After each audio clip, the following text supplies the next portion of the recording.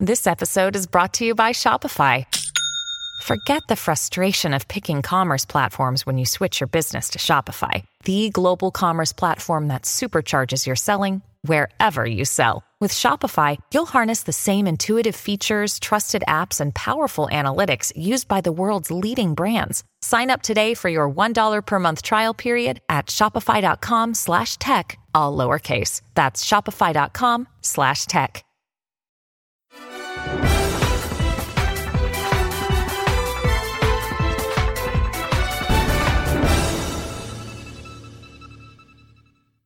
Hello, everyone.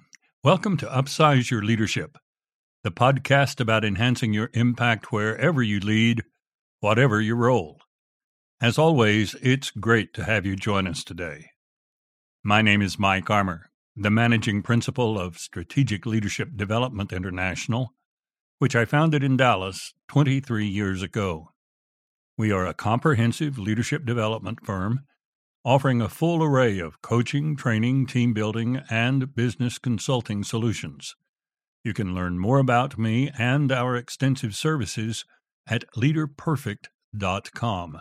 And if you're seeking a speaker for your next special event, check out my professional speaking website at michaelarmour.com. In my work as a business consultant and C-suite leadership coach, I read dozens of business plans each year. Somewhere in these documents, I usually find a summary of the company's values. Certain words appear repeatedly in these lists of values. None occurs more often than innovation. In my actual work with companies and nonprofits, however, I routinely come across examples of what is called innovation, but which is not truly innovation at all. It's simply a superb example of inventiveness or ingenuity. Even top executives can be confused on this point. Just this past week, in conversation with a CFO whom I had just met, I mentioned that one of my most popular keynotes at present is entitled Agility, Speed, Innovation. In describing the speech, I happened to mention that what passes as innovation is often mere ingenuity. He immediately asked, "What's the difference?" It was apparent that until that very moment he had never given consideration to possible distinctions between the two. So today, I want to amplify on the conversation which I had with him. Over the next few minutes, we're going to get to the heart of what constitutes true innovation. In a world which places such high value on innovation, having clarity on this issue is sure to upsize your leadership.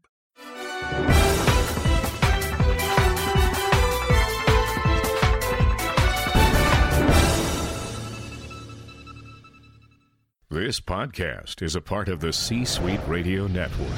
For more top business podcasts, visit c-suiteradio.com. Another day is here, and you're ready for it. What to wear? Check. Breakfast, lunch, and dinner? Check. Planning for what's next and how to save for it? That's where Bank of America can help. For your financial to-dos, Bank of America has experts ready to help get you closer to your goals. Get started at one of our local financial centers or 24/7 in our mobile banking app. Find a location near you at bankofamerica.com/talktous. What would you like the power to do? Mobile banking requires downloading the app and is only available for select devices. Message and data rates may apply. Bank of America N.A., member FDIC. Recently, I came across an extensive study of what American corporations identify as their core values. The researchers reviewed thousands of corporate self-descriptions as found in mission statements, business plans, and promotional materials. The study found that 80% of these companies included innovation in their list of values. It was mentioned more frequently than any other value, including integrity and respect, which appeared in 70% of the value statements. It's no surprise, therefore, that in my dialogue with senior executive teams, the term innovation pops up routinely in the conversation. Yet when I casually ask how the group defines innovation, the response usually begins with, thinking outside the box. Now, I don't want to disappoint anyone, but thinking is not innovation. True, innovation always begins with a new thought process, a new perspective on how things could be done. But so long as we are thinking about something new, we are not innovating. I'm listening carefully, therefore, to what the executive team adds next to flesh out their description of innovation. And what I frequently hear underscores the fact that while they apparently value innovation, they don't fully understand what it entails. In particular, they often confuse ingenuity with innovation. Like my friend the CFO last week, they have never thought through the issue of what constitutes genuine innovation. Their confusion is understandable, because both ingenuity and innovation involve novel ways of doing things. We derive the word innovation, indeed, from the Latin word novus, which means new. An innovation is something inherently and altogether new. Nothing quite like it has existed or been done before. Not only that, true innovation marks such sweeping change that we must revamp existing infrastructure in large measure to accommodate it. Ingenuity, on the other hand, can merely be a clever new way to perform a familiar function or task. Even if others take up this new method so that it becomes widely practiced, it forces no change to current infrastructure. To cite an example, when I was a youngster, almost all home phones were black and rather bulky. They had a rotary dial centered on the front of the phone's somewhat heavy base. Then, in the late 1960s, the so-called Princess phone appeared.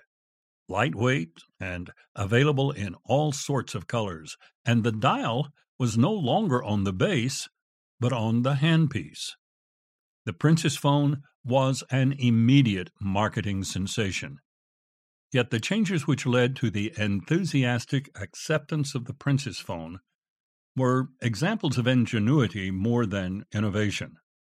The phone required no retooling of telecommunication networks. It still used rotary dial technology, at least early on. It still depended on an extension cord to connect to the phone system, and it still needed an external supply of low-voltage electricity in order to function. Fast forward 4 decades to the advent of the cell phone. Gone was the requirement for landlines. Cell towers replaced them. Cell phones operated anywhere without needing an external source of power, and for dialing, a tiny touchscreen replaced the bulky rotary dials and push-button array of the past. The cell phone broke with conventions right and left. It mandated wholesale change in the manufacture of telecommunications equipment, in regulations governing utilities, in the very underpinnings of phone service itself. In a word, the cell phone was disruptive. Genuine innovation always is. Thus, the invention of dry breakfast cereals was an innovation. Replacing cornflakes with Little O's and Cheerios was an act of marketing ingenuity. The development of television stations in the late 1940s was an innovation. Expanding the broadcast frequency spectrum to include UHF in the 1980s was the fruit of ingenuity. Cable TV was an innovation. Offering on-demand programming was ingenuity. Let me give you a more personal example from my own upbringing. My father never finished high school, never read above a junior high level, but he excelled at building houses. From about age 12, I worked alongside him on weekends, during holiday breaks, and in the summer. I tell people that I grew up with a hammer in one hand, a carpenter's square in the other, and a pocket full of nails instead of money. In my years of working with Dad, I was often amazed at the clever ideas which he could generate to overcome challenging problems, and these ideas often had to do with inventive solutions to people problems. One of the more memorable moments along these lines came while we were preparing to pour the foundation for a new house. We had dug the footings for the foundation and were putting steel reinforcement in place for the concrete pour, rebar as it is called. When we finished, the perimeter of the foundation was lined with steel rods as thick as your thumb, sticking up slightly above ground level. About that time, a little girl who lived in the neighborhood showed up on the job site. She had been there before. She was about 4 years old, and she loved to play in the piles of dirt around the construction site. But today, she decided that it would be fun to jump back and forth over the trenches which we had dug for the footings. She had done that before too, except now the trenches had rebar jutting up out of them. Now, my dad was one tough hombre, but the one thing he could not bear was to see a child hurt. To say that it tore him up was an understatement. As a young man, he had helped pull mangled bodies out of one of the deadliest schoolhouse calamities in history. He never got over the emotional scars. It's not surprising, therefore, that in his mind's eye, he could picture this little girl losing her footing and impaling herself on one of those rebar rods. So he shooed her off the site, told her in no uncertain terms to go home and not come back. 2 hours later, however, she was on site again, jumping back and forth over the trenches. He ran her off a second time, this time with more extreme threats. It did no good. This time she came back in 30 minutes. Somehow he needed to get rid of her for good without becoming physical. At that point, he went to a toolbox in his pickup and pulled out a monstrous screwdriver. I have no idea where he had bought this thing. I've never seen another one like it. The shaft was fully 1.5 feet long, maybe longer. He marched over to the young lady, screwdriver in hand, got down on one knee, and glared right into her eyes. "Little girl," he said, holding the screwdriver up between them, "if you ever come back here again, I'm going to get this screwdriver and unscrew your belly button, and your legs will fall off." Her eyes got as big as saucers. She gasped and turned and ran, and we never saw her again. But I must admit that I've wondered whether, to this day, she has recurring nightmares of losing her legs because a tall, lanky man unscrewed her belly button. So Dad was clever, and I saw that ingenuity on display dozens of times as we built or remodeled homes. But for all of his inventiveness, he was not innovative. He never stepped outside of conventional methods in building a house. On the other hand, he seemed to enjoy working with innovations which others had developed. Early in his career, he built a home for an eccentric architect who drew plans in a totally unconventional manner. His blueprints had none of the traditional measurements to show the length of walls, the locations of doors, or the heights of ceilings. The first page of his blueprints directed you to a survey point on the lot and instructed you to drive a 2x4 stake into the ground and to assure that it was perpendicular. The top of the stake was to be exactly 18 inches above a set grade level. Next, you were to drive a 16-penny nail into the geometric center of the top of the stake. Then, every critical corner or elevation on the blueprint was shown as being at a certain distance and angle from that nail.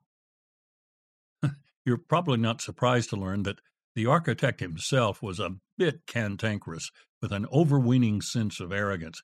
He held that any contractor who was not smart enough to build from his blueprints was not sharp enough to construct one of his homes. Other contractors had taken one look at the blueprints for the house and decided not to bid the job. But Dad was up to the challenge. He thought he was clever enough to wire around the architect's idiosyncrasies, and because almost no one else submitted a bid, he landed a lucrative contract. Now, the architect's methodology appeared to be innovative, although I've since learned that he was not the first to use this unorthodox approach. His drawings broke completely with prevailing conventions and, theoretically, forced builders to throw out their traditional notions of how to build a house. I say theoretically because he never knew what Dad did to circumvent his baffling set of drawings. After he landed the contract, Dad sat at the dining table for a couple of evenings, creating a more conventional set of plans, which translated the architect's somewhat bizarre approach into a set of schematics which Dad's crews could easily follow. Of course, when the architect came to the job site, Dad always broke out the original plans and kept the true working plans conveniently out of sight. At first glance, it might seem that the architect was an innovator. Remember, a moment ago I said that his methodology appeared to be an innovation. I would argue, however, that he fell short of true innovation. Let me explain. In keeping with my observations to this point, let me offer my definition of both ingenuity and innovation. I define ingenuity as the ability to make clever and inventive enhancements which overcome some notable obstacle, inconvenience, or limitation. Returning to our telephone analogy, replacing the loud, annoying ringer bell with a softer electronic tone was a clever enhancement. Later, making the electronic tone adjustable was a further enhancement. Improvements such as these are examples of ingenuity. As for innovation, I define it as the robust implementation of a novel idea which yields such wholesale benefit that people willingly abandon conventionality to take advantage of it. In effect, ingenuity adds benefit within the game. Innovation reconfigures the game itself. For innovation to occur, 5 criteria must be satisfied. First, the innovator must have a novel idea which steps outside of conventional thinking. Second, the idea must offer a realistic promise of a highly desirable breakthrough. Third, the idea must be translated into a robust implementation.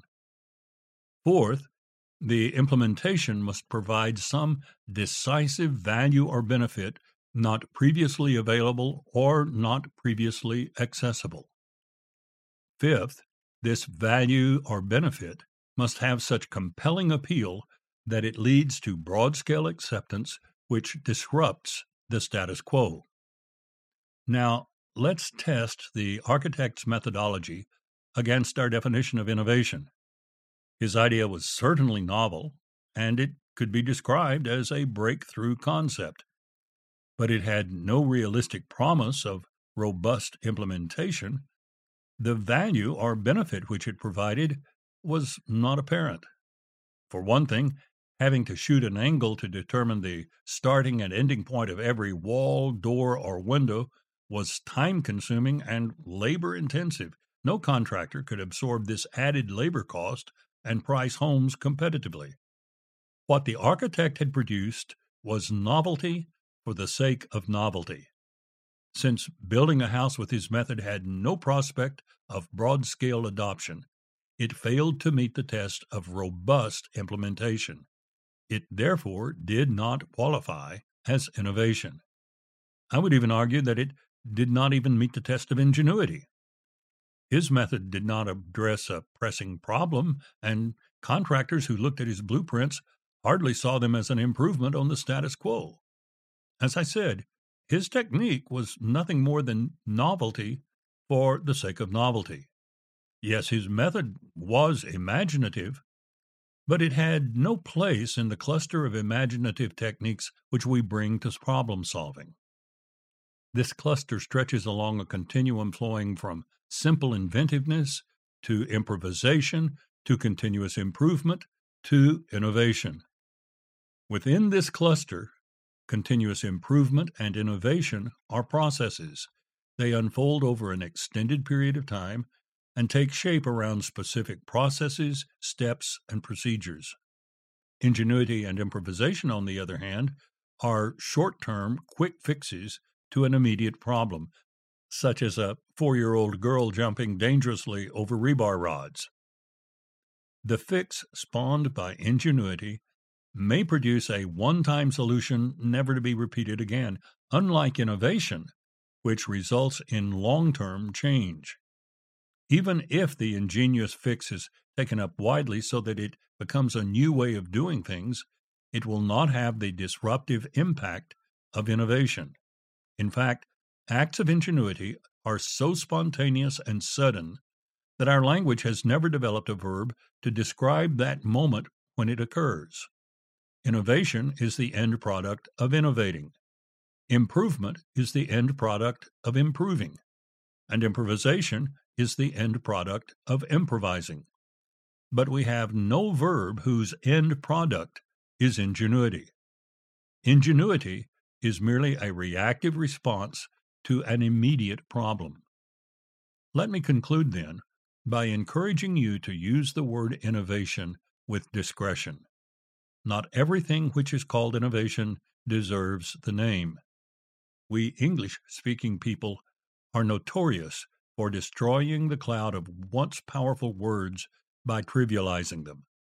Look at a word like awe. When we began describing sports cars as awesome, we trivialized awe to the point that we no longer have a means of describing something which truly deserves the title. Let's not do that with innovation. When every act of ingenuity can be called innovation, the concept of innovation itself loses all meaning, and being an innovator reduces to little more than being highly creative. The problems we face as a human race are so mind-boggling that we need to encourage genuine innovation on every turn. But when any inventiveness is innovation, innovation itself means nothing. Next week, I plan to continue this theme by exploring what it takes to create an innovative climate and culture within an organization. And we will examine why innovation struggles to gain a foothold in many corporate and organizational settings. You can download a PDF transcript of today's program from the podcast index at upsizeyourleadership.com/episodes. Almost 90 episodes are found on that page. And let me add one comment. I don't say often enough how much I appreciate you and my other listeners. Your recommendation of this podcast to friends, family, and colleagues is the primary way in which its listenership grows. Would you continue to recommend it in your circle of influence, please? Your friends and associates can find Upsize Your Leadership on all of the major podcast platforms. And before I wrap up today, I want to give you an early alert of a very big and special announcement coming within a month. Right now, there's an embargo on the announcement, so I can't say more, but I am free to say that in September, I will be taking one of the biggest steps of my career. I'm eager to share it with you soon. In the meantime, have a great week, and especially a great Labor Day weekend. Until next time, find some way every day to upsize your leadership.